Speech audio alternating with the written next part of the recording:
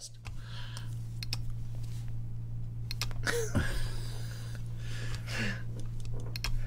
Testing 1 2. Whoa! What happened? Oh my God! This, I got it. I know. Testing 1 2 3 4. Okay, let's try that one more time. I have no idea where that microphone went. It's 4 o'clock on a Monday, and you know what that means, don't you? It's time for another exciting episode of Taxi TV Live. Woohoo! This week starring special guest star Mr. Rob Chiarelli. Man, the things that I do. Anyway, good to see you back, Rob. As we were just saying before the microphone crapped out, and while... Oh, look, we're not in sync either. Oh, well, can't fix that on the fly. It's been 3 years since Rob has been on Taxi TV, and he did a sequel with us a couple of years ago. But 3 years. Rob's tapping away 3 inches from the mic. You'd think the guy had never seen a microphone before. Anyway, good to have you back. Good to be back. He's so busy. Literally, we see each other. We live 4 houses from each other, and we see each other like twice a year. So good to have you. I see that plane flying overhead that you use. Is that no spying on me? No, that's not you. You mean an airplane or a drone? A drone. Is that your drone? I have a drone. I haven't flown it in about 4 months. Yeah, about 4 months is when I saw it. Yeah, spying on me. Looking in the bedroom window. No. I fly it at like 350 feet. You can't even hear it or see it up there. But anyway, okay. But thanks for the show. Good to be here. Yeah, you changing into your clothes in the morning is the last thing I wanted to say. No, anyway, they literally live 4 houses from us. He called me during the Woolsey fire years ago. Deb and I had decamped, as they say, back to the West in like 4 days after the rally because the fire's raging. Rob calls me standing on his driveway, and he very seriously, which all the reason in the world to be serious, goes, "Lasco, it's Rob. There's fire in front of your house in one mountain range, fire behind your house in the other mountain range. I just want to let you know so you don't expect to come home to a house tomorrow." That was pretty scary. Yeah. In fact, I was one of those idiots that stayed at the house, Yeah. And then I saw the flames coming over that hill behind you there. Yeah. It's tough to tell the distance, but I got very concerned at that point. Luckily, the wind changed and so forth. But boy, it did change like last minute, and it's literally saved our neighborhood. Sadly, some houses like a quarter of a mile away got burnt, and obviously our hearts go out to the people in Maui, considering we've had a very close call and we understand. But man, yeah, it was a weird couple of days yesterday too, and Saturday. Oh yeah, we had a hurricane. Well, it turned out I kept texting Rob, going, "Where's the wind?" It was a non-hurricane, if ever there was one. Anyway. Well, good to have you back, and I want to talk. You and I were in the car going to see the Fab Four, and we were talking about that's right. What makes some people successful and what others don't do that would make them successful, but for some reason they don't. Can I boost Rob's mic a tad? Okay. There you go. Let's go. Move the mic. Right. Audio 101. Just get the microphone closer. How's that? Anyway. Lovely. Hey.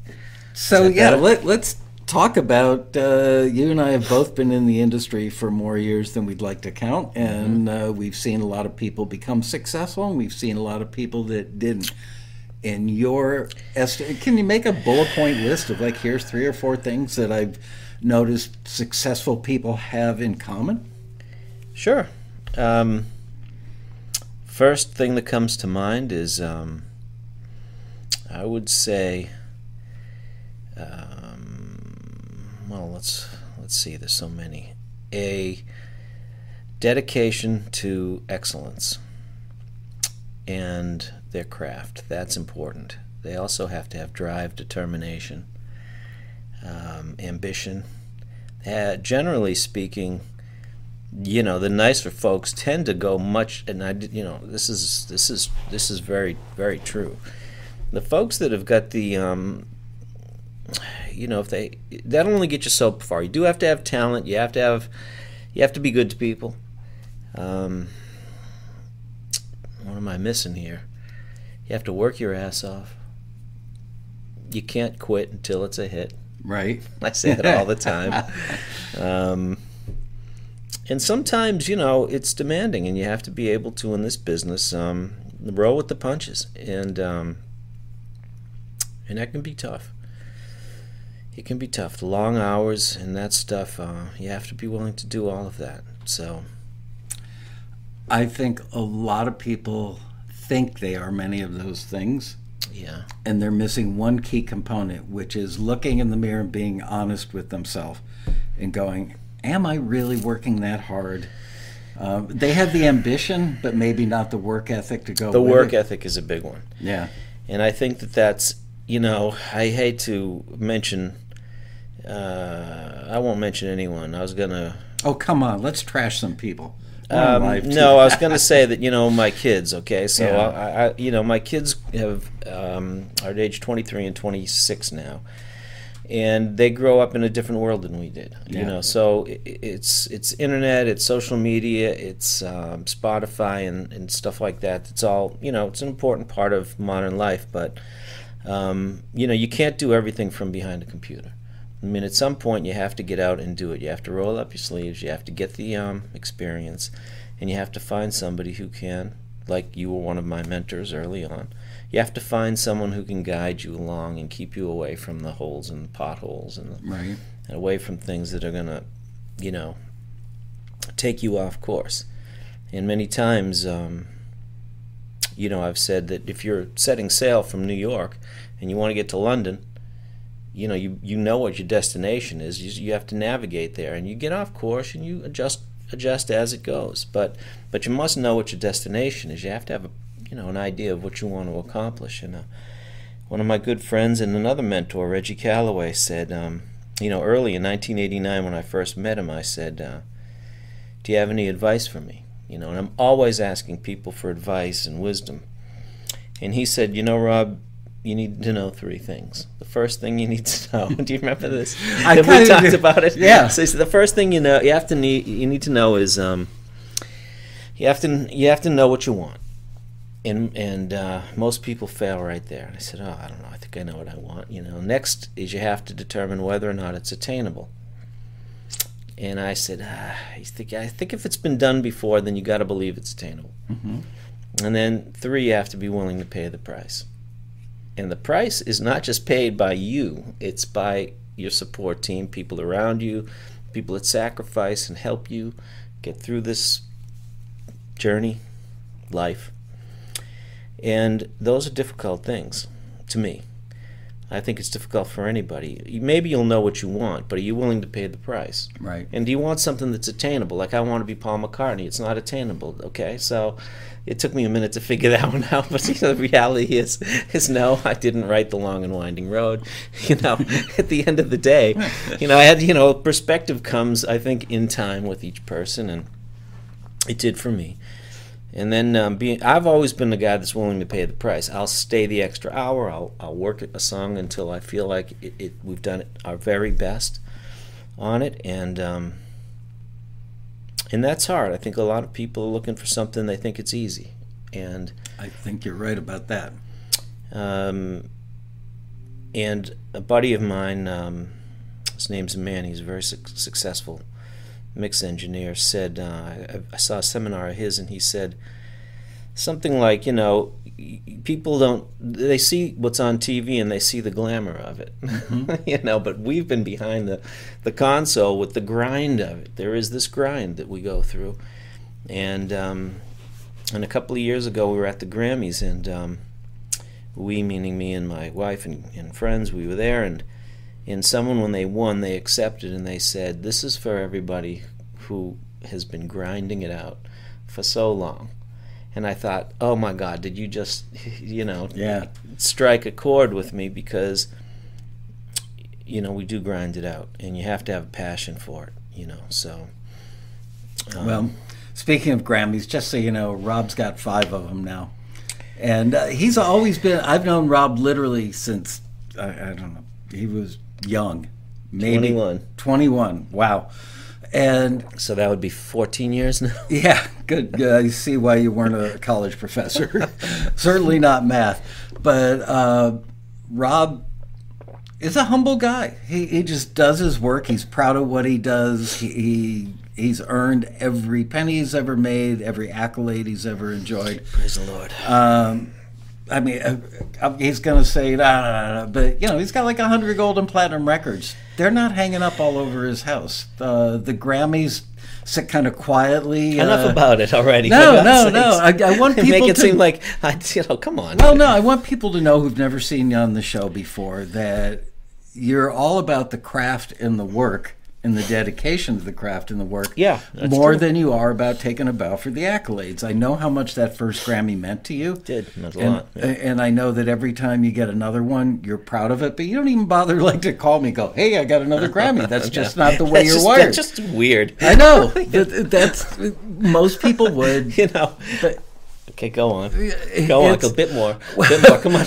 What it tells me is how much the craft means to you, and that you're proud of having worked that hard to get good enough at your craft that somebody recognizes it. And that's about as far as it goes. It's not, hey, look at me. It's like, wow, somebody out there recognized it. Yay.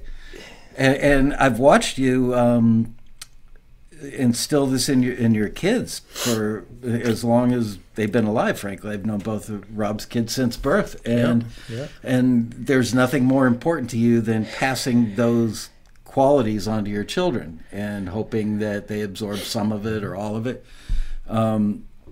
He's got 2 great kids, and if I were going back to making records again, I would absolutely call Robert his son and have him play drums. I think I want to call him a kid because I still think of him as being like 10, but he's not. But he's just rock solid, I mean, he learned to play to a metronome and it worked, Made him do that from the start. I know, but it paid off. Yeah. And his daughter, Angela, has followed her own path as an artist. You guys should Google this later. If you want to get a great insight into music for advertising, when you see a taxi listing that asks for music for advertising, more often than not, you will hear a genre. It's an indie pop rock genre. Sometimes it's got some hip hop flavor to it. Anyway, Google Lena Dove, Lena Dove, D-O-V, not D-O-V-E, D-O-V, Lena Dove, and check out her music. This young lady has scored some big TV commercials, like major national campaigns. And to the best of my knowledge, she does most of this herself. It's not like Rob is sitting there coaching her along every step of the way. She's certainly been exposed through Nate and Kaylee, the Highfields. Oh, yeah. And Rob, been exposed to what great music for advertising is. But am I correct in saying she primarily makes this stuff on her own? May come to you and say, Dad, is the vocal loud enough?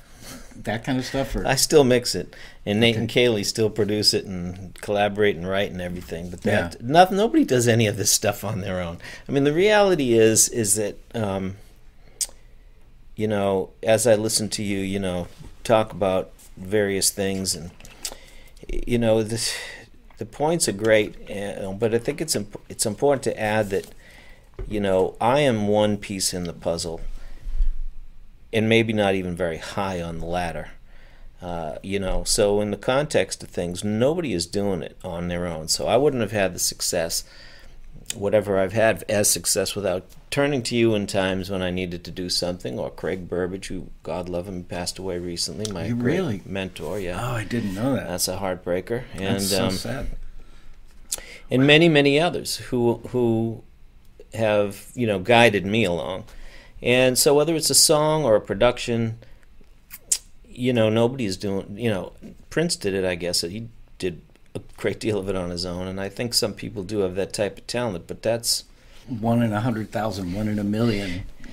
It's tough. I haven't seen it in my life. I'll say that. I find that the best records are done, and the people that I work with mostly nowadays really do rely on their team. Mm-hmm. They make, let's say it's a major artist is going to make the major decisions. It's their record, but they tend to rely on their team. It's a big deal. Great Sinatra knew, got to have great songwriters. Everybody throughout history knows that it begins with the song, it ends with the song. A lot of people in between. Got to have promotion. You got to have marketing. You have to have a great artist, great production. Well, there's a lot to it. This brings me to a point, which is so many of the musicians that I've met through my nearly, believe it or not, 50-year career. Ooh. Coming up on 50 years in this industry. I started when I was 4. They think that it's just write a great song, and somebody's going to recognize your genius. They're going to drop from out of the sky. They're going to cradle you in their hands and whisk you away and make everything happen for you. I wish it were that easy. Right. And that is the exact opposite of what really happens. Your point about needing a team. And it's not even necessarily a team that's etched in stone or fixed. It can morph, and depending on what you're doing. Yeah. People come in and grows. out. Yeah. And maybe they go off, two your team members go off and do something creatively that is more like them, less like this entity. Yep. And then they come back when needed, so all that stuff. But that's an important piece. They come back. Yeah. The relationship, you keep those relationships good, and you help others along the way. Yeah. Yeah. Mm-hmm. And the reason I bring this up is the road rally's coming up in a couple of months, mm-hmm. and woo! hit that applause button over there. Okay. There we go. Anyway, it's what happens at the road rally is magical, and people don't believe it until they see it. They think it's all hype from me, but remember, I'm not selling tickets. I'm not making a profit. But the one thing people say to me is the network of people that I've made at the road rally, the collaborators that I've met at the road rally, that has been the payoff for them. And coincidentally, a lot of them get deals because of the road rally, because somebody who's newer to the scene meets somebody standing in the registration line on Thursday night. They've been around the block. They know the drill. They've got deals with 5 production music libraries already. But the newer person brings something to the party that the more experienced one doesn't have yet. Fresh ideas. Yeah. There you go. They become a team of their own. And mm-hmm. now that newer person, rather than pitching to taxi listings for the next 5 years with some degree of success or not, now can legitimately ride somebody's coattails in, because they're bringing something to the party. Don't think that you should go to the rally and just go meet people so you can ride their coattails. You've got to contribute, but that collaboration ain't going to happen while you're sitting in your basement all by your lonesome staring at your computer screen. Yeah, as easy as it is to sit around and play, music for mom and dad, they're going to tell you you're beautiful and you sound great. Now, my mother didn't do that. She would yell down the basement, "Sweetie, I don't think you're a singer." Really? Yeah. I'm like, but Mom, I'm trying to work it out. I'm trying to understand. Sweetie, well, you keep at it. Okay. There's a lot of story to that.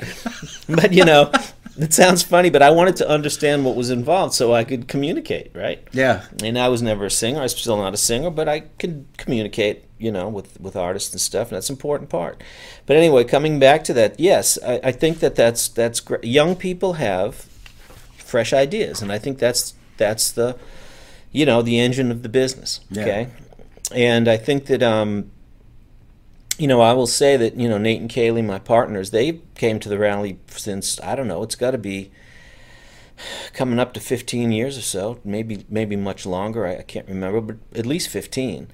And they used to go to all of the seminars. They used to listen to everybody, and they would ask questions, and they'd learn, and they'd learn, and they'd learn, and they've got to be one of the best writers that I've ever met. And they're a shining example of everything that's good and right. not just as people, but as writers and musicians. Right. And talent. That's what I mean, the whole package. Right, exactly. And that's really hard to find. I've been really blessed.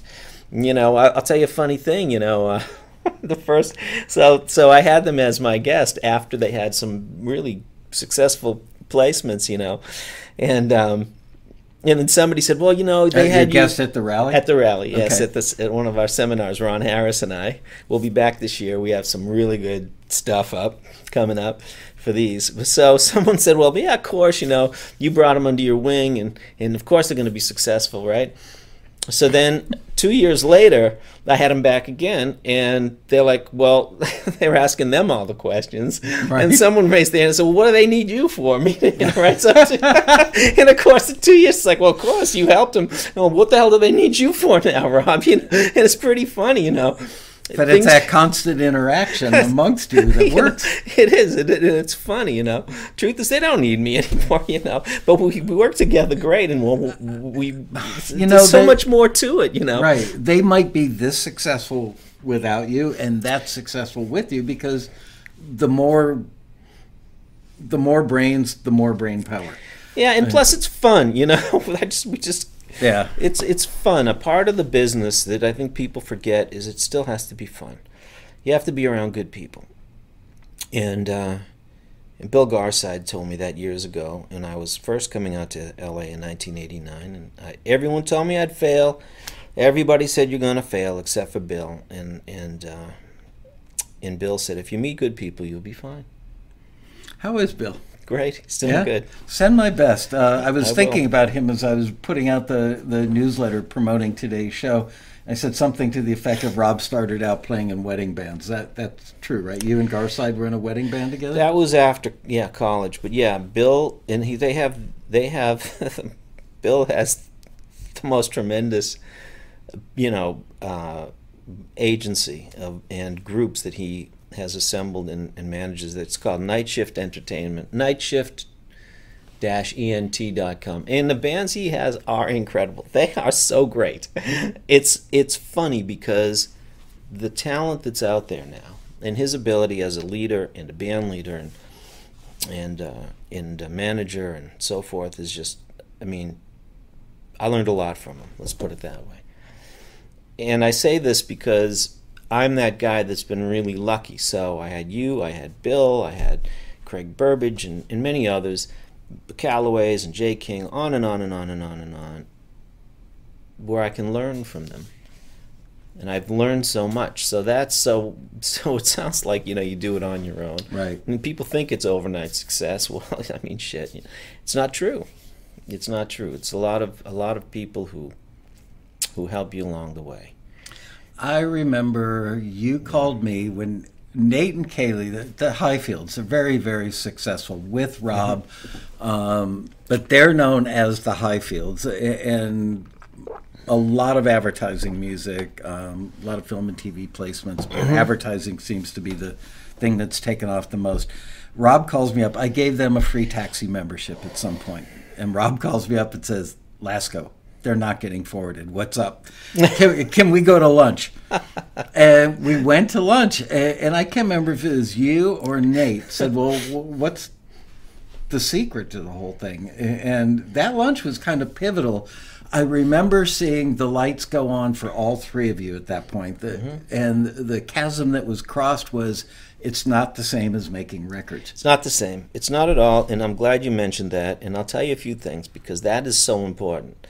So one of the things that I'd like to say is that with Nate and Kaylee and I, well, first of all, we were getting things rejected, and then I got pissed off at one of them because one of them got rejected because it wasn't up to master quality or something. And I'm like, what are you talking? The mix was bad. Yeah, they didn't like the mix or something. It was like, oh my God. But the thing is it's like, so we're sitting.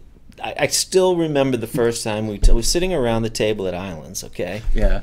And we're frustrated. We're all trying to figure it out, right? We're all trying to learn what's the missing link. How do we crack this code? What is it that we're doing or not doing? And I don't remember who said what, but we came to this conclusion that, well, People want the music. It's not as though people don't want this music. They need it. So you're not rejecting it because you don't like us or whoever the screener is. It's not a personal thing. They don't know you. Right. So it's not that. Well, what is it? Well, it's hard to say this, but you can't sit back and say, well, I gave them exactly what the brief said, right? And I still hear this from other people and say, okay, you don't get it yet. And I understand that, and I can't force this on you. I can't force the knowledge on you. You have to actually be ready to receive the idea that you have to work harder. You just do. You have to get better. You can't blame anybody. And that's what we decided. It's not them, it's us. We need to work harder at it. If we want to be successful at it, we can't be playing the blame game and putting the blame over at this person or that person. If my mix gets rejected, it's because I didn't deliver the right quality or the right level of mix. If it's a production that gets rejected or a song that gets rejection, it means we need to work at it a little bit better. And once we get a placement, well, what did we learn from that? Along the way, you pick up a lot of knowledge and you learn and you take that forward. So things become a little bit easier along the way because you notice patterns and you have instincts. And this all comes into play, right? It's like playing a musical instrument. At the beginning, you're just trying to figure out where to put your fingers. Right. And there's nothing musical about it. You're just trying to, get a D chord or a C chord down. And sometimes not so swiftly, right? It doesn't sound so great. But in time, you keep practicing, and then all of a sudden, there's a thing that starts to feel natural with you, right? And you're able to navigate the neck, and then you're not really thinking about things that you did on day one because you've improved and you've worked at it. It's the same with writing or production or mixing. It's a craft. And it's a life's journey. You don't arrive after. Just because you bought a guitar doesn't make you a guitar player. Just because you wrote a song doesn't make you necessarily a songwriter. Maybe it does, but it doesn't make you a professional songwriter. Right. A professional songwriter is not the same as an artist, right? Yeah. So being a professional songwriter, they're crafting songs for artists or for ads or for movie scores or trailers or motion pictures, right? And they're doing it with an intent. And every day, they're working at their craft. A lot of people aren't willing to do that. And I love it. I get up every day wanting to do it. I just get excited about it. Yeah, it goes back to that thing because, you know what? We were all fed this paradigm by the older music industry, the record industry, that all it takes is 3 great songs, 1 hit and 2 other super strong ones, and a label will sign you. And everybody had this misconception that the label would just take care of everything, that basically they just tell you, show up here, do this, do that. We've got everything covered. We're going to book the tour. We're going to find you great people to play on the record. We're going to connect you with the right producer. And right, it'll There's some truth to that, but yeah, that for there was a movie once called The Idol Maker or The Star Maker or something like that that was like that, and it was ostensibly based like on Frankie Valli's life, I think. It probably has happened, but more often than not, and I think that a lot of people think I sing like Frankie Valli. No. It's not true, especially your mom. May she rest in peace, your mother was right. Anyway, because there have been some, is that you? Some instances where that has happened, people believe that it can happen to them. It can, but it's a 1 in a million. So how did the other people who were successful succeed? By doing all that stuff you mentioned. Building a team, collaborating, working at it every day, being honest with yourself about how hard you're working. Got to have a little luck. Yeah. But you bring your own luck. You make your own luck. To an extent. But, I call it, you have to have some blessing. You have to have some divine intervention. To me, I feel like that's an important piece of it. I believe in that. But, the Beatles played at the Canyon Club and in Germany for countless hours, year after year, or whatever the time, a couple of years of doing that, and just got great. They got good. They didn't sit on their computers. No, they did not. And drag in Fruity Loops or Splice Loops, and all of a sudden, and tell the world, here we are. It took a little bit more work than that. Now it's not 1962. I understand that, but I guess these days I think that kids are conditioned to believe that because one or two people out there made it through social media and that kind of deal, that's possible for them. You and I were talking about this in the car, and we were really struggling to come up with the names of people who have been successful solely because So can you guys in the chat room list off some artists for us that have completely made it with just the internet? Don't say Justin Bieber, so stop right there. Anyone who says Justin Bieber. Tell them why. No, there's more to it. Yeah. There's a lot more. But it's possible. But we've been conditioned to think that if you get these Spotify playlists and you get all of these, right? So then people go pay for these Spotify playlists, and they create this false sense of success. Mm-hmm. But really, when you look underneath it, there's not a lot of genuine... Okay, Magnolia Park. Okay. Well, we'll have to look up some of these probably, but at the end of the day... Yeah, we're old, we don't know. I bet the list is short. So, of the 20,000 songs that get released every day... We're talking music artists. Casey Neistat is great, but he doesn't count for this. Sorry. So, Jacob Collier, I don't think so. I think he gave his tapes to Quincy Jones, if I'm not mistaken. He's a multiple Grammy winner, and I believe he had an 8-track recording, which was amazing. Sent it to Quincy. He loved it. And that was that. Oliver Anthony, I got to give Super Blonde that one. That, I think, has blown up on his own, but it's because of that song. Can he sustain it as a career? So I'll throw that caveat out there, having, one hit. So Lil Nas, some things I don't agree with here, and someone's probably going to mention, Chance the Rapper. Right. So, okay, but the list, you can write that down, but it's going to fit on that piece of paper. Right. So, the idea is that I think it's a false, I think it's deceiving to think that you can do it that it's likely to happen on your own. There still needs to be promotion, there still needs to be marketing, songs have to be solid, etc., etc. There's a lot to it, and it always has been that way. An artist had to write great material. We always know that. It still has to be the same today. Still is the same. And then you have to have a marketing and promotion team to reach critical mass, right? I don't mean just for my brother and you or someone to download. Years ago, maybe 6 or 7 years ago at the Road Rally, I asked people to raise their hand. How many of you have sold over 100 records? Because when you think about it, who's going to buy them? Well, okay, your mother, your relatives. Well, let's say that's 8 or 10. Your friends. Maybe there's another 10 there that'll actually pay for it. That's 20.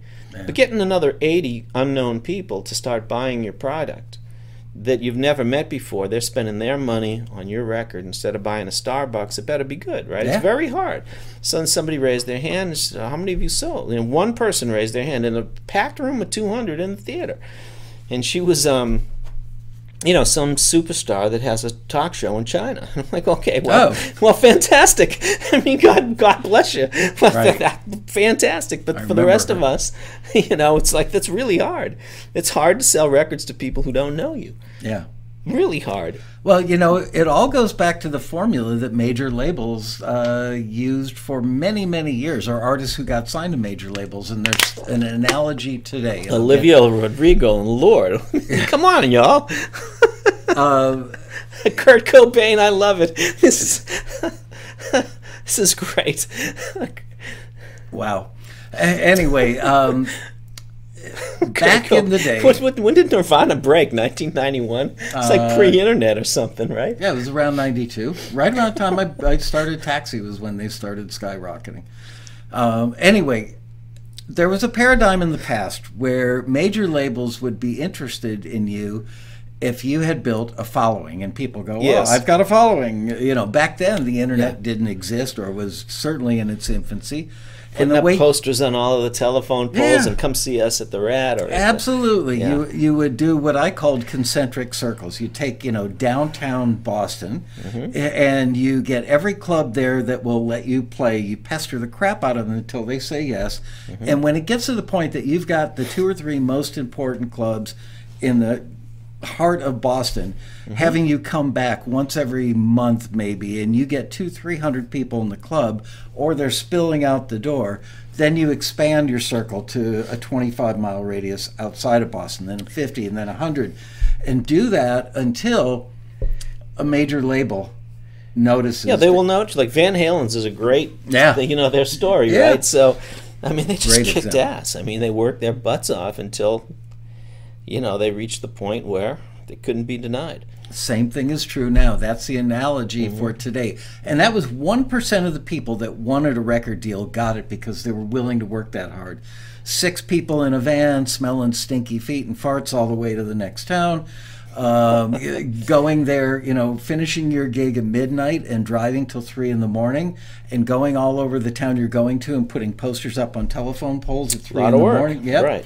Right. Calling radio stations the next day. Can we come over and do a live interview? Will you come to our show tonight? All those little things added up to building a following. Well, today, it's the tools are more plentiful than they were back then in the form of the internet. But people are of the belief that magic will happen for them by simply putting up a website, having social media, 3 or 4 types of social media, and that it all goes back to somebody's going to hear it, love it, and the magic will start to happen. Well, that's happened in a couple of cases. There's been a few. They've hit a few here. It's fine, That's a couple. And there are a few that I've found, of course, through forwards from Taxi, and there's some great writers and friends that I've met along the way that happened just in that way. Just in that way. But in the scope of the sea of music and musicians, and 20,000 or so songs are released every day. It takes a little bit more. I think the only point is you're going to have to do a little bit more than just release it on TuneCore. Oh, absolutely. That's my point, is that you've got to ride, and I'm saying this figuratively because some of it may not translate to today, but you've got to put 6 people with stinky feet in the van, and you've got to tack up those posters at 3 in the morning. It's not as simple as, starting an Instagram page and posting a couple times a day. You have to have a schedule. You have to think about the content you're putting up there. You have to think like a marketer. You have to learn how to write great subject lines. You have to test what kind of photographs draw more likes than other types of photographs. You have to think about how to involve your fan base. That's what it comes down to. And you've got to build that grind. wall. It's the grind. And you got to build it brick by brick. You can't just throw one brick out the window and the castle magically appears. That's right. That's right. You and I see very much eye to eye on this, but that's only because we've been around it so long. We've seen it, but Nate and Kaylee, the Highfields, are a great example. Their attitude since the day they met you and has remained the same, even though they're very, very successful, is we don't know it all. What more do we have to learn? How can we be better at what we do? That's right. Every day I get up and I just want to improve by 1%. Yeah. And if I can, I'll be 3-4 times better at the end of the year. Yeah. And that's pretty good progress. That is. And it's not a difficult concept to just try to get up and learn one thing or try to get a little bit better. I mean, it's a simple idea.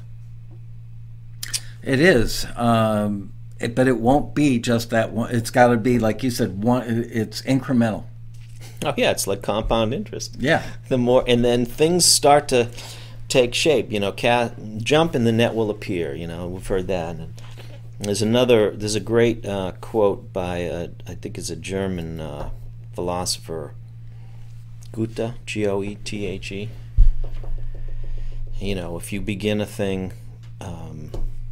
Begin it now, and all sorts of things will take place and take shape around you that you could never imagine would happen. It's words to that effect. Yeah. Someone's going to know the quote. Goethe, there it is. Marion Marion Laird. She knows all. Marion's a smart lady. Okay, so there you go. So that's a good one, and that's been when in doubt, right? I've turned to that many times, and my daughter asked me last week.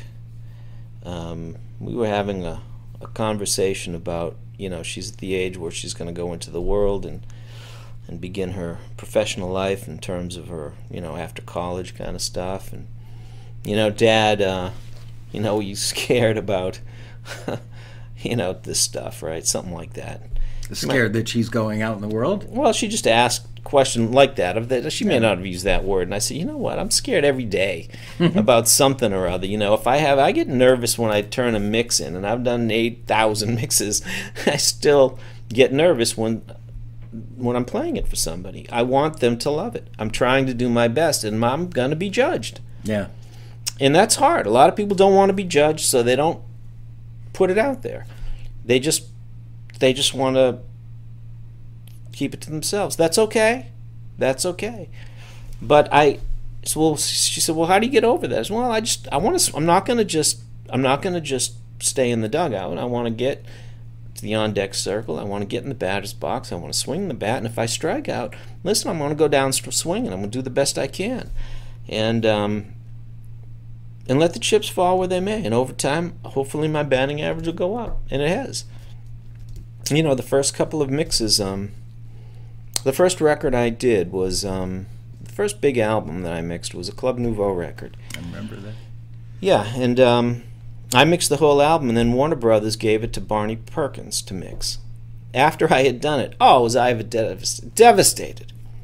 Devastated. And my man I mentioned earlier, Craig Burbage, my mentor, who I had gotten to know, and he said, you know what, he said, you're going to end up with about half the album. Barney does something particularly well, and you do something that you do really well. You'll see. You'll be all right. And he said, you know what I'm going to do? He picked up the phone because he knew Barney. Mm-hmm. And he said, Barney, can Rob sit in on your mixes? Whoa. See? Whoa. Not only, right? So, and then Jay King was the producer at the time who took a liking to me. And we're friends to this day. Great guy. Love him. Like a family member to me, He was all for it. And not only did they let me sit in on all the mixes. Here's what Craig said. He said, you need to go in and sit with Barney and learn how to be professional. Learn how a professional does it. He didn't mean as the technical side or just the presence in the room? I think he meant the whole picture. Okay. Be a fly on the wall. Right? Jay said that? No, Craig Burbage said that. Okay. And Jay was all for it, and then a miracle happened because I was penniless basically. They did pay me okay for the record. They paid me well, but they actually paid me to watch.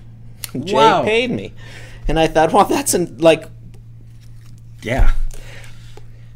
When you talk about good people and having good fortune and Providence, right? At the end, I think about that all the time. How different life might be.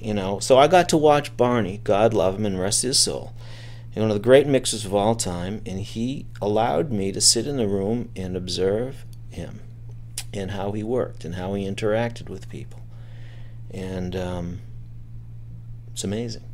You got to have that person. I say that at every taxi seminar. You have to have a pursuit of excellence. You have to work with people. You have to learn from one another. And all my assistants, whenever I make every assistant that works for me, they have to read the book Seeds of Greatness by Dennis Waitley. They all have to. They can't begin work with me until I've read that book. That book changed my life when I was 21. I read that. My brother gave it to me, and I tell the assistants at the beginning, you're going to have to learn the things that I do. Learn the flow that I have and how I like to organize and stuff. And once you learn that, then we're going to start working together on setups and mix preparation and printing and all of the basics. But by that 6 or 8 month period, I expect you to show me some new things. I expect the assistant to now understand the framework within which that we work, right? And then bring me some ideas. Like, let's help one another, learn from one another, because at that point, I know you have fresh ideas, you've learned the basics, and now we can grow together. It was the same. Gotta have the foundation, though. You got to have the foundation, and it's the same with the Highfields. When we started working together, you know, the idea is, if I can share with you everything that I know, then now we can really start to do something together. Isn't it incredibly satisfying? I've had 3 assistant engineers that worked with me back in the day that all went on to do something better than working with me. And I'm going to be a little... Isn't that great? It is. And that's the kind of satisfaction you enjoy privately. I'm almost sorry to be mentioning it publicly here, but you know that feeling of, like, it's like raising a kid well and watching your kid do something that you're very proud of. It's a similar vibe when you teach somebody the studio and the student becomes the teacher. It's tremendous. Yeah, isn't it? It really is. Wow. It's great because you feel like, you know, you've done something positive. Yeah. And it's going to carry on. And there are certain things that I believe in deeply about music, okay? And I've learned it a certain way. I believe there's a certain work ethic, and I think you need certain, let's say, the 4 corners of music. Let's say you need to understand a musical instrument. You may need to, I don't know, sing or play or whatever it may be. There's a half a dozen things that are just for me. You got to have a sense and an instinct, whatever those things may be. Okay. And I love it when people become successful that I've come to know. You know, and I find that I don't know that it was that way when I was younger as much as it is now that I'm older. Because when I was younger, if I'm honest about it, it's a grind. I'm not thinking about that. I'm just trying to get the rent paid. And it wasn't so easy, you know. So, but then when you, as I said before, when you have good people and you have a good assistant and you have good people around you, you do want to share all of the knowledge. You want to see them do well. Absolutely. You know, that goes almost full circle to everything we've been talking about. You mentioned in the first 60 seconds sitting alone in front of a computer screen. Well, when I started out in the industry, I was so incredibly lucky to get a job at Criteria Studios. Right there. In that room, actually, because every day you were around other engineers and producers. Somebody just asked me the other day, did you ever get to work with Tom Dowd? Like, yes, I did, for thousands of hours. Incredible. One of the masters of the craft. And that's not as available today because people are so isolated. So they go on things like, you know, Gear Slots or wherever. I think they changed their name. All right. Well, yeah, they did. I can't think of what it is right now. But my point is that you don't know the quality of the information you're getting there. Is it somebody who's never really made a real record or had a hit?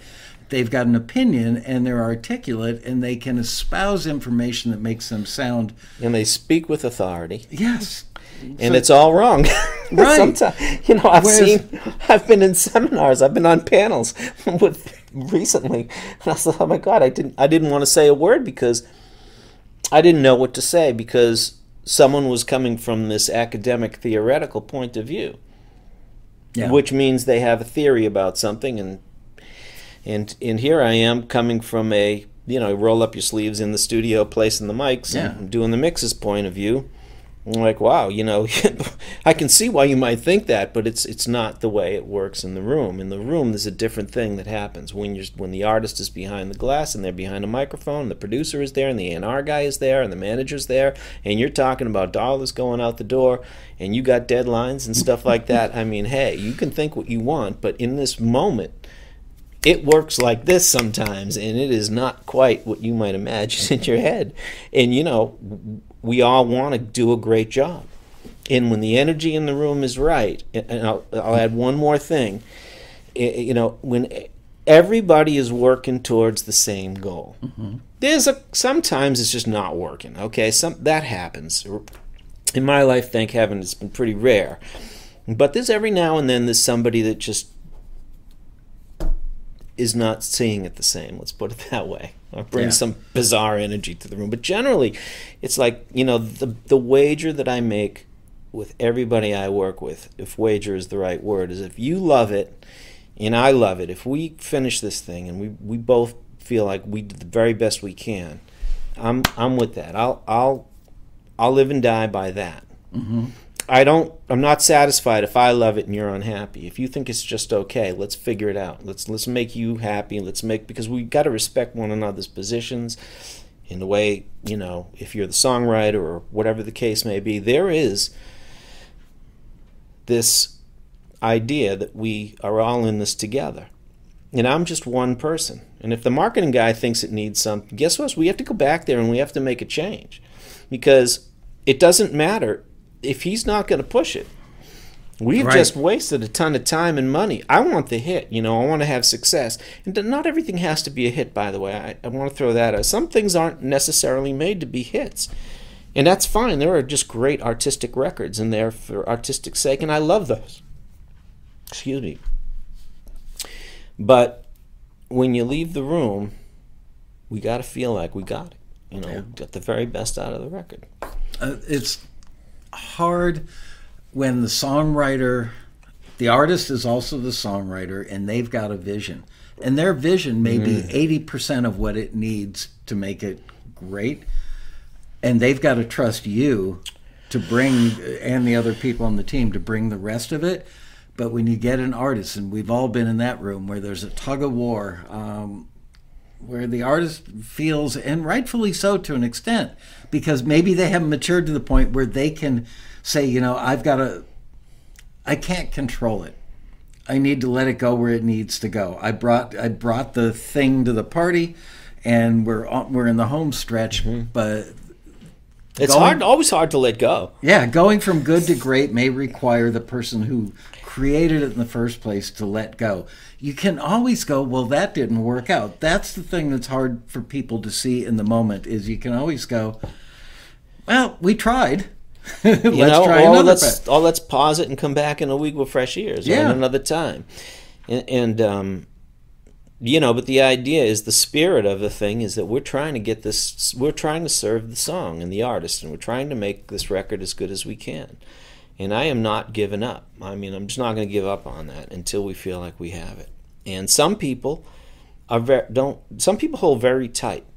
You know what I mean? They hold very tight to their vision.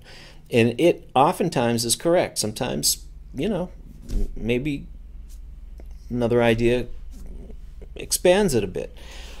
Other times, some people, and some of the biggest artists that I've ever worked with, have very loose grip on things and enjoy hearing fresh ideas and new things that come into the pie. And sometimes it's hard to know when you get a record, if it's a mix, for example. I'll oftentimes ask, how married to the demo are you? And if you're really married to it, then at least I have a sense that you think you got it really close. Maybe I'm just here for the next 5%. Sometimes people say, you know what, do whatever you think you should do. And then I say, okay, well, I know that doesn't really mean that. It only means that to a point, right? Because we have the song and it's been worked to death and people have gotten it to this point. But it tells me I have a little bit more, latitude. Right? As a mixer, are you allowed to mute stuff? Not just like temporarily mute it like in the first 2 bars of a verse or something and introduce it later. If Great you question. hear something that just from your perspective, this is actually making the song worse, I'm going to take it out. Do the people that you mix for give you that latitude, and what's the reaction when you do it, if you are allowed?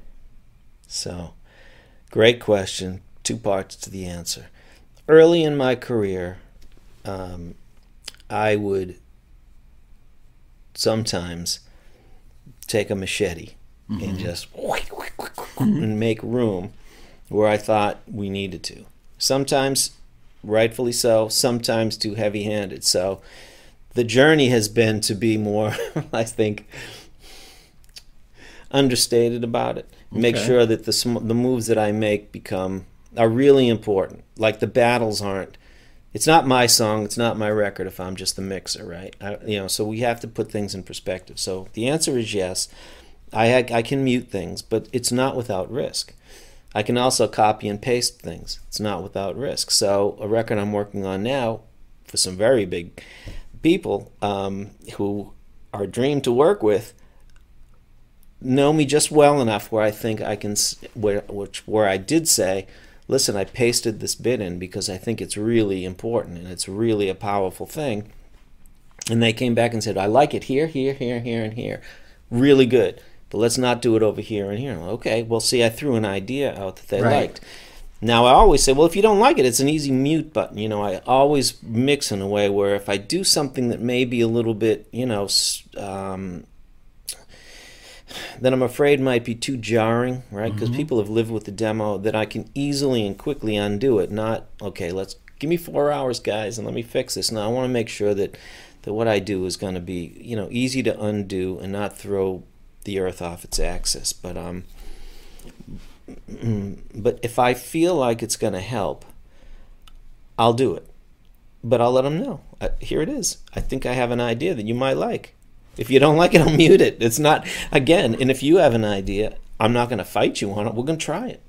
Well, clearly you've earned their trust, and I recognize the level of people you work with. I mean, they're virtually all A-listers, like legitimate A-listers, and they've made a lot of records maybe before they've met you. Maybe they've been through 3, 4, 5, 10 different producers in their lifetime, and they've assembled their own way of working and their way of thinking, and now you're the new kid in the room, but they have to...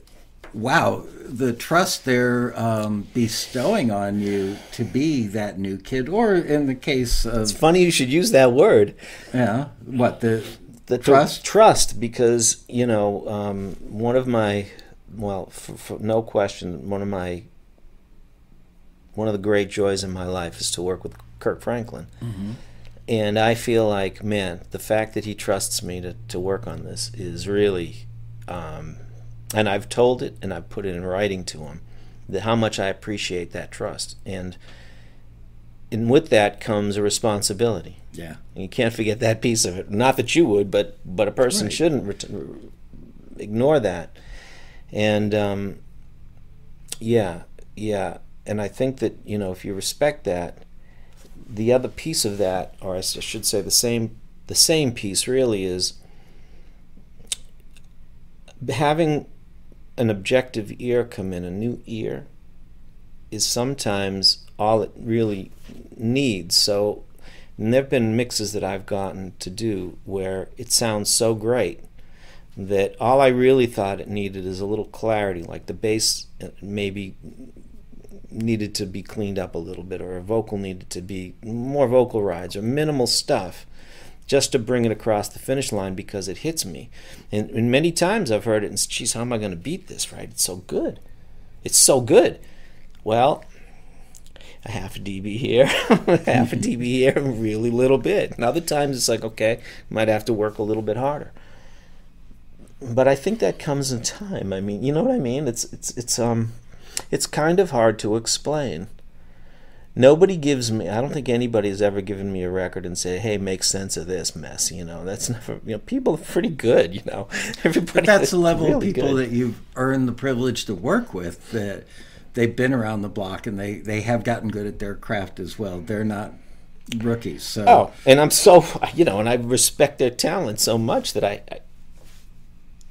have to be thoughtful about it. I remember one night the four of us were out to dinner and you got like 2 or 3 texts and you shook your head and said, I'm sorry, I got to go back to work.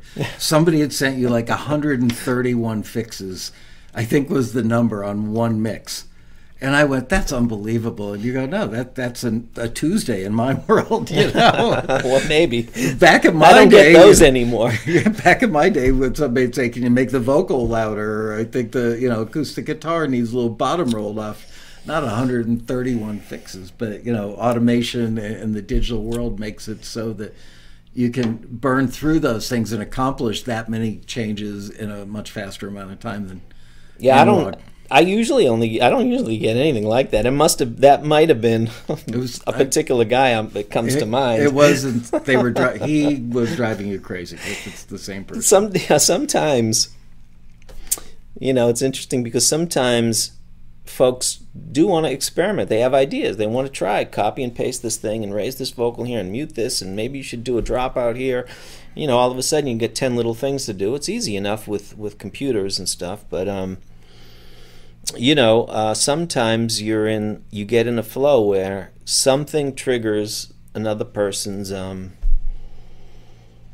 They get ideas. So I might do a breakdown, and they say, "Oh, no, let's do that.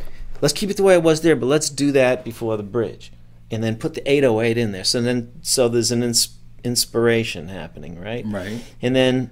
Or somebody might say an idea, and in the back of my mind I'm thinking, that's not going to work. But I try it, and then halfway through, this happens all the time. Oh, I think I know kind of what you're getting at, right?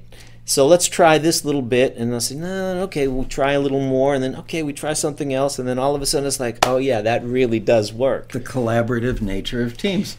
That's right. Yeah, and it's to me funny it's how like we keep going full fun. circle on this, and we're not even trying to because that's just the reality of it. And when I was younger, I don't want to say oftentimes, but there have been a couple of times I was like, oh God, we're going to try this thing, this isn't going to work, And I realized that it didn't take me long, to figure out that it's so easy to just try it, and we'll all know if it works.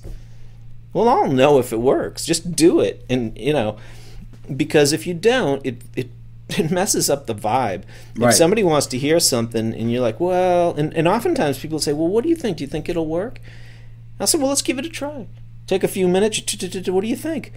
What do you think? I'm like, well, I don't think it helped, but maybe if we did this, oh yeah, let's try this other thing, and then all of a sudden you get a little extra out of it. It happens all the time. And if you didn't, they go home and will stew on it, ruminate on it, maybe not in a super negative way, but they'll wonder, should I, could I? Right. And then they come in the next day, you're going to end up making that move and trying it anyway. So I think it's great that you've got the attitude of, let's try it now and see. And I'll tell you what, that comes from me doing my recordings back in the day with you and other people. Yeah. If I had an idea, as stupid as it might be, if I'm the songwriter, right? And I am oftentimes with whether it's whoever I'm working with, I want to try it. Yeah. You don't want to try it? What? Come on, give it a try. You've got to find. Took my mom to the prom. No. No, yeah, you do. I engineered a thing called Took My Mom to the Prom a zillion years ago with Rob as the artist and songwriter and singer. And not once did I ever sit there and shake my head behind the meter bridge thinking, this kid can't sing. Not once. Horrible. The only negative thing about that whole project was working. It's because I sang like Rick Ocasek, the studio. How bad was that room? Remember that? We were working, we did it half in New York and half in Boston at Synchro Sound, which was a studio owned by the band The Corrs and Roy Thomas Baker, who's a very famous engineer-producer at the time. Loved tweaking his tape machine. Remember, he would have him crank the bias all the way to 100 on every track, and it gave it this really overly bright, weird sound. But if I remember, the control room looked down into the studio. Yeah, right? It was a weird place, and but it was magic. It was that part of my life was magic because we were in a recording studio, and Just I was working with us. you. Yeah. And I picked picked your brain. I could not touch a button or a fader anywhere in that console without Rob going, "Why'd you do that?" Yeah, I just want to learn. I want to Yeah. know. Yeah, so I'm still that way. I'm still very much that way. Well, I promised everybody we would do Q&A. Okay, let's so go. let's open it up. Please type the word question in all caps just because it makes it easier to see. We're going to try and get to as many as we can. See what we can do. Hopefully Rob will have some great answers for you. There's a little lag, so it takes a minute. Okay. I'm going to go buy that book right after this tonight. I have gifted it 100 times. Allow me to send it to you. I'll do it when I get home. How's that? Thank you. I'll send you one that is one of mine that everybody should read. I love it. All right. I love reading. Okay, no questions. So let's keep chatting. There we go. From Kelly Katera, why is it that a great song may be panned just because it's a poor demo? I can't think of too many times in my career where a great song has come into the room and somebody said, this is probably a great song, but the demo sucks, so I'm going to ignore it. You had that experience? I think I have an answer for it. Okay. Oftentimes, it's not what they're looking for, or it doesn't work for them. It's not something that they need at the moment. It could be a simple thing like that, and I've found comfort in thinking in those terms.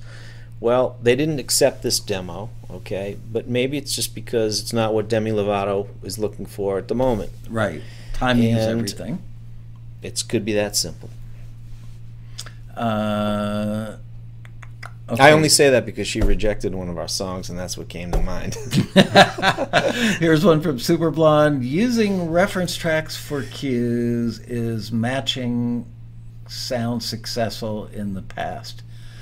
New music looks forward, not back. Audiences want tomorrow's sound, not yesterday's sound. How to resolve this? So I think what Super Bond is saying is that the briefs we get, the requests we get from the industry that we then forward to our members, they say, make it sound like this. Well, I've got an answer for that, but I want to hear your take because you're the guest today. So I want to hear yours first. All right. Especially in the film and TV. See how I did that, folks? Yeah, good job, Rob. In the film and TV industry, they're not looking to break artists or experiment. They're looking to find what works to picture, and oftentimes familiarity breeds comfort. So they're not looking for Frank Zappa to come in and blow your mind with originality.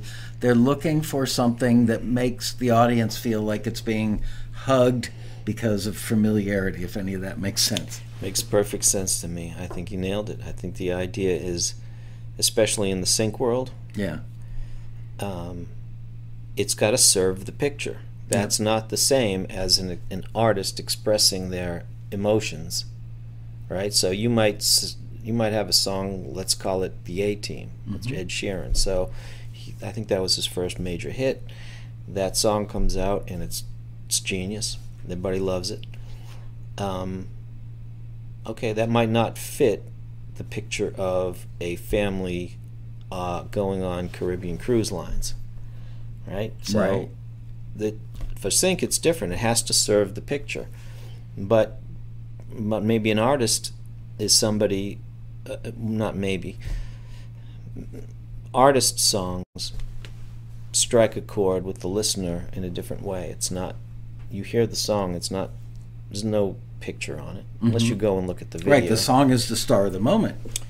Yes. So there are artist songs that I love that have never been hits. You know, I love those obscure songs. That there's a song called Carmen by Paula Cole, which I've loved for years, and the recording is like interesting, and the lyric is fantastic, and there are many of them that just came to mind immediately, but it's not something that was a pop hit. And I don't think it's been in a TV commercial. You know, different songs for different things and different moments, and you know, it's all right. Another aspect of film and TV is that the executive producer or the director or the vice president of the ad agency or the person who wrote the spot, oftentimes they're bringing their idea of what music they would like to hear in this commercial or in this scene, and it becomes the music supervisor's job to make them happy, not to win an argument with them, not to prove them wrong, and not to override their artistic vision. It's their party. Yeah, think Quentin Tarantino movies. The songs, the soundtrack. Soundtracks are always killing, you know.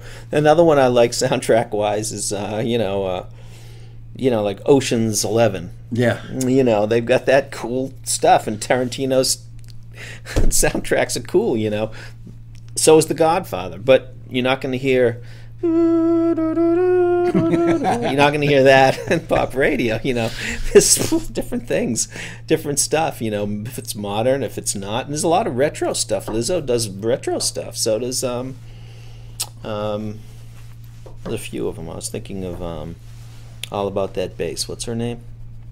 Oh, I can't think of her name, but that's because I'm old. My brain is shot. God, this is embarrassing. Yeah, they'll remember. But I want to go on to the next question because we don't have that much time left. Who's the author again of Seeds of Excellence? Seeds of Greatness. Dennis Waitley, Denis, 1 N. It's all over Amazon. It's like $11 book, something like that. Best $11 you'll ever spend. Do you prefer to mix top down? No. I don't have any kind of approach like that. I've heard that before. I generally throw the faders up, get a sense of the song, listen to the demo, and carve the marble a little at a time. That's funny. I start with the kick drum. Not that I mix anymore, but sometimes I'll do that, but not until I get what the song is about, because that can really put you in the wrong. Well, I would do that first. The first thing I would do would just be shove everything up to 0, and hit play, and then start muting stuff to kind of figure out. Cool and the Gang, the song Celebration. Mm-hmm. Gary Rosen sent me the 24-track safety of that song. And that's a great one. I knew the engineer on it. He was a friend of mine. And I've got to say, when I listened track by track, I was embarrassed for my friend. It's like, that's the worst friggin' snare sound, the worst kick sound, the worst bass sound ever. And that I know was what you're going to say. It changed everything for me. And then I shoved all the faders up to 0 and just panned stuff where I thought it should go. And I remember turning to my assistant, Paul, going, it sounds like a record. I've never really understood. It sounds great. Yeah. I mean, you listen to the old master. It's not how it sounds individually. It's the picture that's in front of you. Yeah. And sometimes, I talk about this ad nauseum. The kick drum is not going to sell that record. I've never bought a song because of the kick drum. Right. And there are many songs that I've heard and I've bought and I just love it. I love it. And I listen to it and I'm like, man, that mix is so good. And then 2 years later, I'll put that song on. And I'm like, man, the mix is all right. It's not as good as I thought it was, because now I know the song and it worked and it's perfect for the record and blah blah blah blah blah. But it's the combination of the vocal, the arrangement, the production, the crafting. It's the stuff that makes you fall in love and get rose-colored glasses. Yeah. Initially, and then when the rose coloring wears off, then you notice the components, maybe? Yeah, and you can always look for faults and flaws in records, and that's the good stuff, it really is. And if you don't believe me, I say, listen to Beatles records, and sometimes they let stuff go because it's just gorgeous, it just works. One that I always point out, one of my favorite songs of all time, is Tommy James and the Shondells. I've mentioned it on this show, in this room, in this chair, Crimson and Clover. Yeah. And what they do with the vocal, they put it through like a vibrato unit, and the guitar sounds, and the arrangement, and the tones, and the noise, and the hiss, and the whatever. It's just, I'll bet you anything they put that. I'm not Googling, I'm adjusting the air conditioning. I'll bet you anything that they have... that they put the vocal through Leslie. They probably did. Yep. And that stuff is wicked. Yeah. It's wicked. And I would love to have... I've tried that a couple of times, over the years, and it never really quite worked. But, man, that's some creative, genius stuff. Imagine the people from that generation taking that level of creativity and understanding of the physics of audio and applying it to the digital world that we live in now. This is why I look forward, someday I'm going to retire and I am going to sit down with Logic. I love those new SSL pieces of hardware, because I am a turn the knob, when it sounds good, I'm there, versus looking at a waveform on a screen and dissecting it, lest there's a problem. So I look forward to that day so much. All right, next question. Does an independent singer-songwriter have a chance at having a hit with a 5-minute song? That's a good question. Interesting question. 5-minute song. I don't know. Hey Jude's about 5 minutes, but that's 60, 68, something like that. I don't know. That's above my pay grade. I will tell you that the world that I'm in now is, generally in the pop R&B world, it's 3 minutes or less a lot of times. Wow. 3.5 minutes is pushing it. But there was a time when 4 minutes and 20 seconds wasn't crazy. Yeah. And you also had 35-second instrumental intro for the DJ to talk over. Yeah. And a fade at the end. That comprised, 40 seconds to a minute of the song right there, probably. Yeah. I think, do I think it's possible? I think anything's possible. I think if you hit that emotional chord in somebody, right? Yeah. And it catches on and people like it, why not?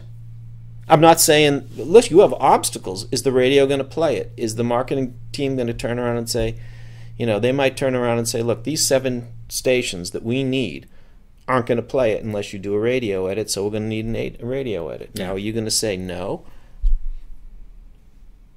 I don't know what you're going to say, but I would say that's a bad... Go with the odds would be my advice. You're right. Obstacle is such a great word. Why put up obstacles? Go with the things, unless you feel that it's absolutely compromised the song. Nobody's saying compromise your musical integrity and stuff like that. But look, we work within a frame.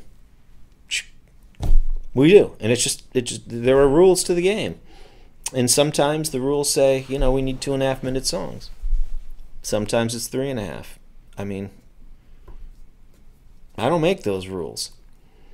I don't. Wow, that's a good question. I'm going to think about that one. So next time I'll have an answer, a better answer. I love having you on the show. I could literally do this like 3 days a week with you, and I don't think we'd ever run out of stuff to talk about. Okay, here's one from Tony Salazzo. I like lo-fi hiss and tape warp can hide obscure bad playing. For example, can be used as a cheat, similar to overdone auto-tuning for vocals. How do you feel about it? I'm not entirely sure I understand the question, other than old school audio tech hides imperfections, I think is maybe. Yeah, some of those tools that add whoa and flutter, or wow and flutter, and imperfections. Those are tools like any other. Used well, good. Are they going to make a hit record for you? Take a B+ song and turn it into an A? No. And like your snare sound or your kick before, it's not going to sell one more record. I don't know. It's not going to change the lyric. And that's sort of a flippant way to go at it. But I think all these tools are out there, and we have so many now. It's still the carpenter. Mm-hmm. It's not the tools necessarily. I think it's still the carpenter. It still comes down to great writing, great arranging, great producing, great vocal. One of those, I went to the Barbie movie, okay? My daughter and my son. And at the end they played this song, oh my God, I'm so tired I can't even think of. Phineas is the producer brother. What's her name? Billie. Billie Eilish. Oh my God, that shows you how tired I am. And it was smoking. Who is this? Oh my God. Oh man. Great vocal, simple arrangement. Every day I turn on the radio and it's like, man, why didn't I do that? Yeah. I love that feeling of, man, I wish I worked on that record. It's upsetting, Yeah. But it keeps me going. Like, okay, there's stuff to learn every day. I'm not one of those guys that says, oh my God, wasn't it better when Van Halen made 1984? No, it's great then. It's great now. But, music is changing. Yeah. Things, fresh ideas are coming in, and I think that's the beauty of music. And film, motion pictures, other things. I love it all. I really do. Yeah. Interestingly enough, before you said we've got a frame, mm-hmm. Structure still matters. The structure may change, but it's kind of like shoe styles or hairstyles, clothing styles. Every now and then, the Beatles will break through a genre-changing. Nirvana changed everything when they came out. But Sure. That's a 1 in a million. And if you want to play the odds and have a career and be able to put food on your table, you could go for it. It's very noble to try and be the Beatles. Chances are you're going to go to your grave trying to be the Beatles and not have that moment. Try to be yourself. But I don't want to discourage people because every now and then somebody does that. But there's no reason. I've said this before, and I piss off jazz people by saying this. I don't know why, but jazzers always get upset with me. You can be a house painter by day and a portrait artist at night. They both require knowing how to blend colors. They both require knowing how to stroke a brush. There are similarities. So I usually use that analogy for doing production music for film and TV, that you'll make better records if you work on production music because you get much faster and you know where your sounds are and you become a better engineer, a better producer, a faster writer to meet deadlines and stuff. Mm-hmm. And all that is preparation and foundational to becoming a Rob Chiarelli, somebody who is, an A-lister in the record side of the industry. Look, you did it in reverse. Well, as far as the film and TV thing, you didn't know anything about film and TV. You were... No, I thought you were nuts when you told me. But you asked. No, but that was your brilliant moment, was just asking. No, sometimes it's funny because I will tell you, I guess, some of this stuff, this gets on video, and it's like, I hope I don't regret saying something, But I think it's safe to say, okay, so, yes, I didn't fully understand what was happening at the time, but now let me rewind the tape to around 1990, and I wrote this song, and I was in the studio working it out at Air LA, and I really loved it. Yeah. I really liked what I had. And someone came in the room and said, "Oh, that sounds really good. It's good. When are you going to put the drums on it?" Right?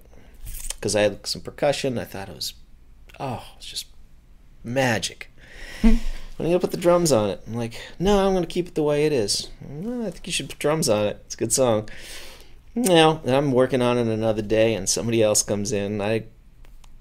These are people who made good records coming in, and not just, Yeah.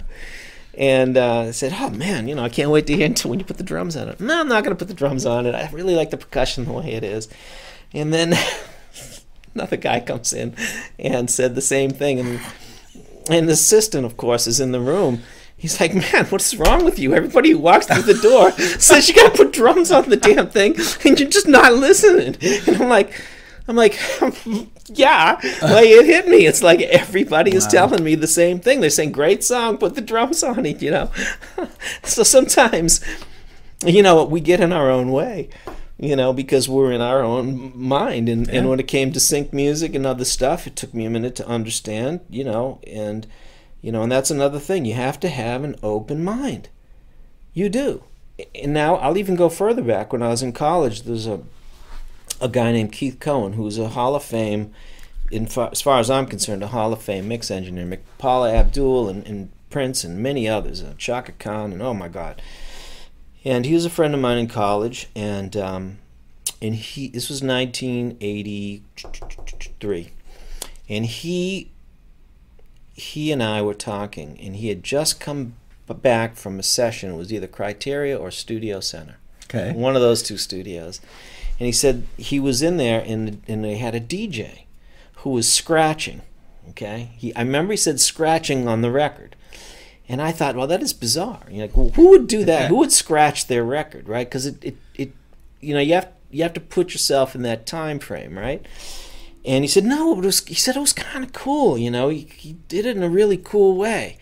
Now, this is, of course, the beginnings of hip hop, and that now we all know what he was talking about. But at that time, it struck me as odd because here I am studying jazz. And all I'm trying to do is walk a bass line and try to, hear the chord changes and do my solos, and I'm in that mode, and I like pop music and all that. I'm like, what is this? I couldn't understand what he was saying. And now, when we hear it, we've all heard it, we know what it is. It's part of the, music, the fabric of music now, and it has been for 40, 50 years. Man, he was open-minded. I remember that Keith was open-minded, and he thought it was kind of cool. And here I was, not really getting the concept of it. And how often does that happen with all of us? When someone has an idea or a thought, and you're not really open-minded enough to give it a try or to receive it and give it a moment. Sometimes it takes a minute, especially new ideas. Fresh ideas take a second. They do. And it takes a level of maturity on the person who needs to receive it to open the door wide enough to receive it. Yeah, you have to have a certain confidence. I don't know that I fall in that category. I don't know that I've always been as open-minded as I should. Well, the point is I don't think anyone is. It's we learned it along the journey, right? Yeah. You figure that stuff out. Some people earlier or sooner than others. Yeah. Can we go 15 minutes long? No. Because I have a lot of people asking questions, and I want to get to more than we normally get to. Rob, where do you start the faders at the beginning of recording for a lead vocal? Different instruments or even virtual instruments. Where do you start the faders? The position of the faders isn't as important as what the level of each sound, right? The fader, if you record a sound quietly, then you have to turn the fader up. So the physical position of the fader doesn't mean anything. That's just, I learned early on, don't look at anything, okay? Don't even, early on, Craig Burbage told me, I mentioned him earlier, put tape over the meters. Put tape over the output of the console. Put tape over it, and use your ears and understand what's happening. Is it distorting? Is it overloading? You got to know all of this stuff. Same thing today. I mean, where the position of the fader is, that's only part of it. The microphone is going into a preamp. These days, people have that in a DAW or a Focusrite on their Apollo or whatever they're using, Apogee. I don't want to leave anyone out here. And it's kind of all done for you, but typically speaking, at 1 o'clock is the sweet spot of the preamp, usually. Somewhere in that neighborhood, depending on the box. Now someone's going to say, oh, but, the V72 is different. Yeah, I understand. I'm so happy that you said 1 o'clock. I figured that out on my own. Nobody ever told me that. But yeah, you just turn it till it sounds good. 1 o'clock was a safe place where it sounded good. Yeah, it starts, So if you're on a 737 Avalon, you always hit the high gain button and it sounds much better. Those of you who didn't know that, give it a try. I've never worked with one. I wouldn't know. Great box. So and on and on and on. Manley has their thing, and that gain structure is an important deal. Microphone, preamp, compressor. I don't generally ever EQ anything to tape. That's just me. It's all about mic position, mic choice, mic placement, distance, stuff like that. Not everybody shares that philosophy. It's just for me, and especially lead vocals. I don't EQ them to tape. I never have. And if it's the right mic in the right place at the right time with the right singer, it sounds perfect. So, faders, it's how it sounds. It's not how it looks. I agree with that. You and I are completely different. But I come from an older school, where we were. Like when I first started, things were still 16-track and just starting to move to 24. So we would have to take a full drum kit and get it on 3 tracks maybe. Different story. Yeah. And you have that MCI console. Yeah, munchy crunchy inside. But we had to commit to stuff early in the game.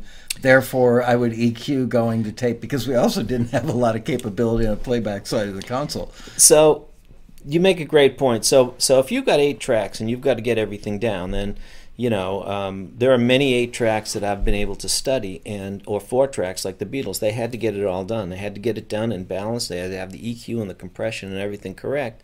because they only had 4 tracks or 8 tracks to work with. Nowadays, okay, I got the Pro Tools Ultimate. It's like 6,128 tracks that you can use. Yeah, in what life, right? So, like, come on, can we get it down to, I don't know, 100? Yeah. Wow. Yeah, it's a different approach. Absolutely. All right, next question. Rob, you've said your tracks are panned either 12 o'clock or hard right or hard left. Can you briefly speak to that? Yes. As far as I'm concerned, it could be a switch. Not 100, not all the time. But I do not sit around and say, oh my God, is it 75% left, 75% right, or 74% left, 74% right? It's like, come on, let's stick it over here, let's see how it feels. If it's good, I'm like on to the next thing. And then if it hits me later on in the mix, maybe I'll tweak it a little bit. Maybe I like it a little more centered. And I think that's natural. But as a rule of thumb, I think, especially when I give my seminars, what I've learned is people get caught up in the silliest things. Yeah. Like, do we need more? Sorry, mute that. Really, do we need to spend 2 hours on the kick drum sound? I mean, if I need to replace it, I'll replace it. But, 2 hours, on the vocal, yes. Vocal rides and making sure it fits right and all of that, yeah. But, I don't know, panning on something. I've got a follow-up to that. I hear stuff synced in TV series. Mm-hmm. I'll be sitting in our bed. Our TV is, 13 feet from my head when I'm in bed watching TV at night. And all of a sudden I hear a guitar over there. It's way past 9 o'clock. It's outside of the TV set. Everything else seems to be in a stereo spectrum. Mm-hmm. And I hear one instrument, or maybe it's a delay, and it's like over there. It's you have the surround Dolby Atmos thing? No, I've actually in our bedroom we have a 26-inch flat screen that sits inside of mm-hmm. built-in, wall bookshelfy thing. My wife did not want to have a big TV in the bedroom, so I'm listening to this TV, and I don't have any external speakers on it. Why do people mix stuff so wide? There are all these plugins my God. For getting wider mixes. Such a great question. I do not understand this. That is the devil. It is. That is the devil. That stuff is... I don't touch it. Good. Oh, I feel so much better now. I don't touch it. It causes so many problems, especially in just like you described. Yeah. And sometimes the mono compatibility is terrible. What do you need mono compatibility for nowadays? Back in my day, you did, but now, why do you even need it? Well, not everything's stereo. It's probably less important now than it had been in the past. But I think it's an important idea to keep things in phase, and it has a certain, if things are mono compatible, they're less fatiguing to the ear. This is the kind of stuff you learn hanging out with other engineers in rooms at the end of a long day, and these things come up in conversation. Whereas if you're alone in your isolated home studio, you may never have this conversation. Oh, you turn that 3D thing on, it's like, oh my God is right. Just come on. But hitting a mono button, we always check stuff. Back in my day, in the olden days, always checked everything in mono. How do you even do that in Logic or Pro Tools? Oh, there's plugins you put on a master fader, you hit the mono button. It's easy enough to do it. But the idea of these psychoacoustic and phase altering plugins, there's a tiny bit of it here and there. It's fine. I think it's okay. But it's easy to overdo it because there's an initial satisfaction in hearing it a particular way. Riding a new bike. Getting that new bike on Christmas morning, you're going to go through all 10 gears on that 10-speed because they're there. Yeah. I get it. Okay, let's see. Moving down. It's the devil, all that stuff. I'm so glad you said that. Yeah. Next question. Where is it? When do you decide to sidechain kick and bass? If the song requires it. Oh, you saw that go by? How many tracks of guitar does it take to make it sound like a wall of guitars? That is awesome. I got to tell you, I like to say I'm a funny guy when it comes to this stuff. So, if you're a guitar player, no doubt everybody knows, Led Zeppelin or The Who. Yeah. And it's like one guitar right over there, and then he does his other guitar like right over there. It's not 50 layers, know, and that sounds incredible. There's no denying it. And Jimi Hendrix or whomever you want to think of in terms of quintessential guitar players. So I always get this question at the road rally: how do you make the guitar sound bigger? I with my right hand to God, I have gotten records that have, a Strat playing the same as a Les Paul, playing the same as a Telecaster, playing the same part as a Duo Jet, okay? Mm-hmm. And they have it mic'd up with a 421, a 57, a 47, an 87, and I have all the microphones for all the cabinets for all of the guitars, and there's 20 of them. And it's so funny. I'm so tired I'm making myself laugh, Michael. It's because what I'm going to say is the truth. And that is, with my right hand to God, Chiarelli, how'd you make the guitars sound so big? I muted most of them. There's just too many. Yeah. Right? It doesn't necessarily mean it's bigger or better with all of those. It's the physics of sound, too. You have to understand something about physics and phase relationships. The more of them, you're just asking for phase cancellation all over.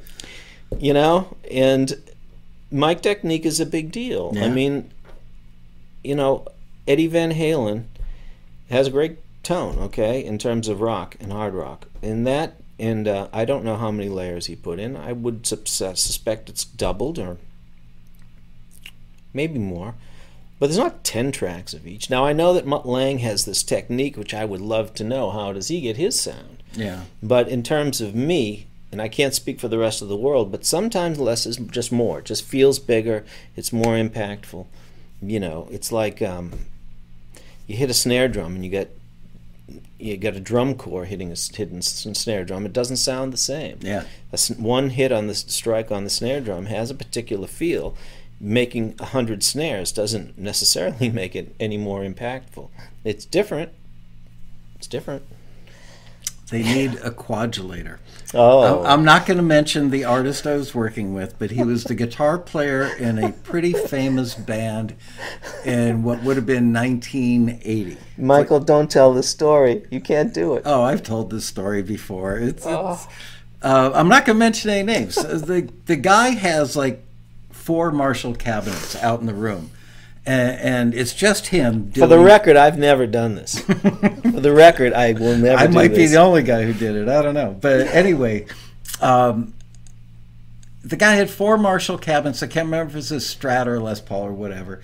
And he was basically doing power chords. He came in the control room. He goes, why doesn't it sound as big in here as it does out there? Well, for one thing, you've got 4 Marshalls turned up to 11, and you just feel it in the room because it's moving so much air. Oh, yeah. I could turn on the big monitors in the control room and rattle your shirt for a while. It's still not going to sound just like the room out there.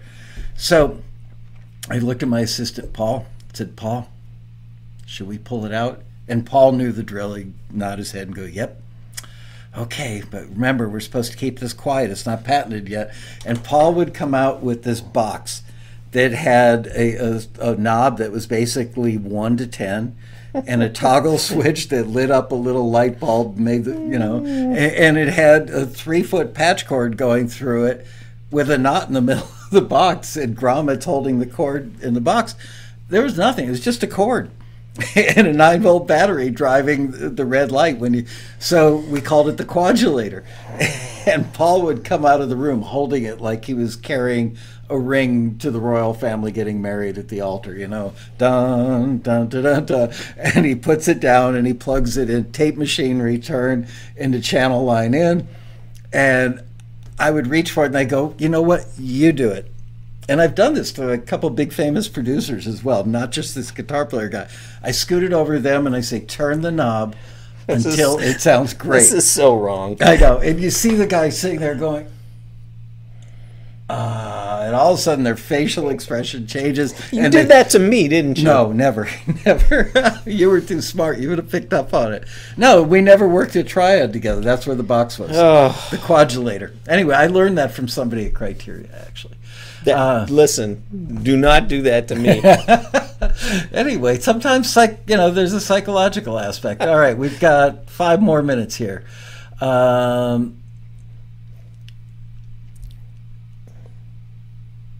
Question from Katrina Seifert. How do you help your vocalists get their best performance in the studio? This is such a great question. That's a good one. Yep. Make them feel comfortable. Make the singer feel safe. And everything will fall into place. You want to make sure that the headphones and the stuff is all sounding good in advance. Mm-hmm. But that's very basic, you know, and I have some great stories about that question for another time, but that's a great one. I find that, you know, many people will, sometimes, you know, you meet somebody, it's the first time. And maybe, you know, maybe they just want to chill and talk for a minute. Maybe you find out that they like, you know, chai lattes or something. You have one. You just, you know, you got to be comfortable. And you always record the first pass, mm-hmm. you know, the warm-up, yeah. I'm getting levels. you know, because nobody's really thinking, you know, that part of it's good, but make people feel comfortable. It's like anything else. It's like anything else, you know, make them feel comfortable, because remember, you know, that is not an easy thing to do, to sing behind a mic and express song. And that's a gift. Great singers and those great gifts that they have and their ability to communicate a song, you know, you want them to be as comfortable and feel as safe as possible and kick everyone out of the room, you know, so that they are not concerned about being judged by, you know, unless others. They want somebody, like if they've got if they want somebody, that's one thing. A valet, a girlfriend, a boyfriend, a husband, wife, have that person in the room for moral support. But Rob's right. If you can actually turn down the control room lights so that they can barely setting see the mood, all that's important. Didn't you? Sure. I won't mention the artist, but a huge, like, world-class mega artist had you put candles in a circle around her. No, I did it on my own. I did it on my. I still screwed it up, you know. Not the right scent in the candles. No. I think that I could have done a better job. I always feel that, but no, you know, sometimes some people. You know, not everybody wants the lights down. Not everybody wants that kind of thing. Maybe, you know, sometimes people want bright lights. Sometimes they want, you know, they want to sing late at night. Sometimes they're afternoon people. Sometimes people are only going to give you an hour. Sometimes they're only going to give you a half hour. Sometimes they'll give you as much time as you want. Sometimes people want to, you know, they're comfortable with punching.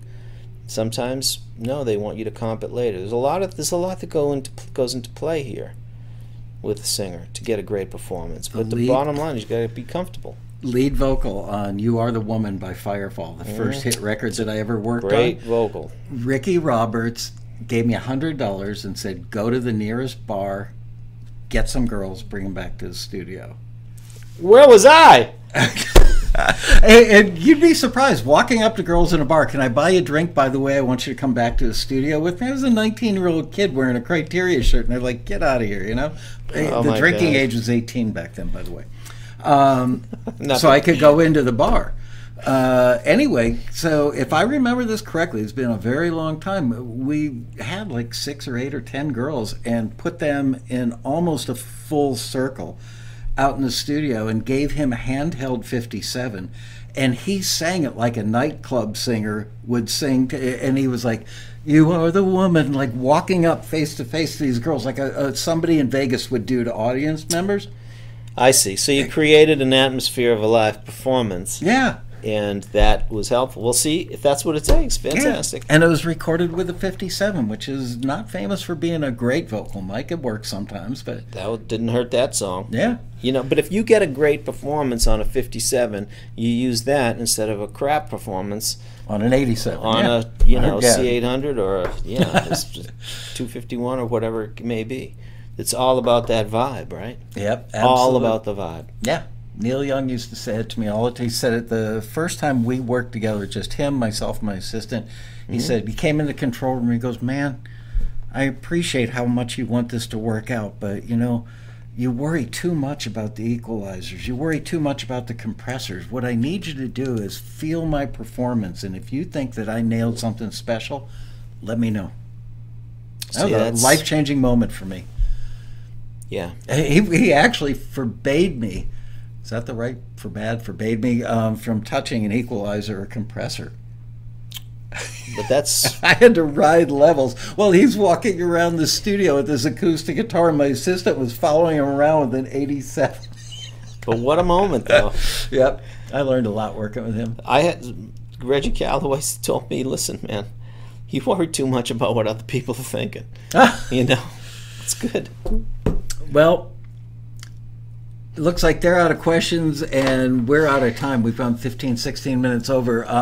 Thank you, man. It was great having you back here. It's good been to see you. Good to chat. Far too Always long. Good.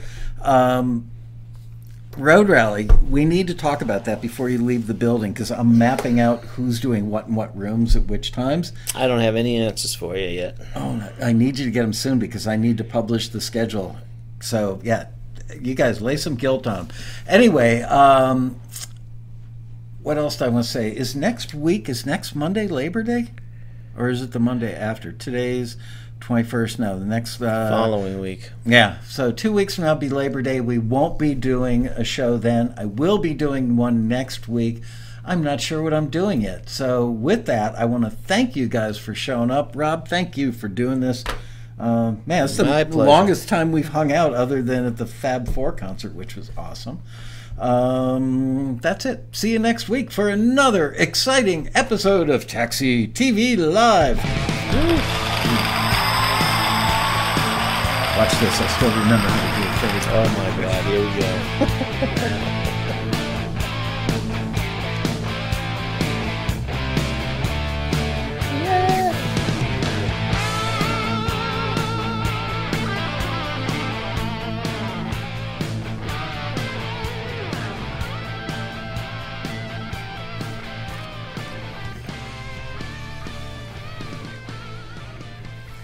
Bye, you guys.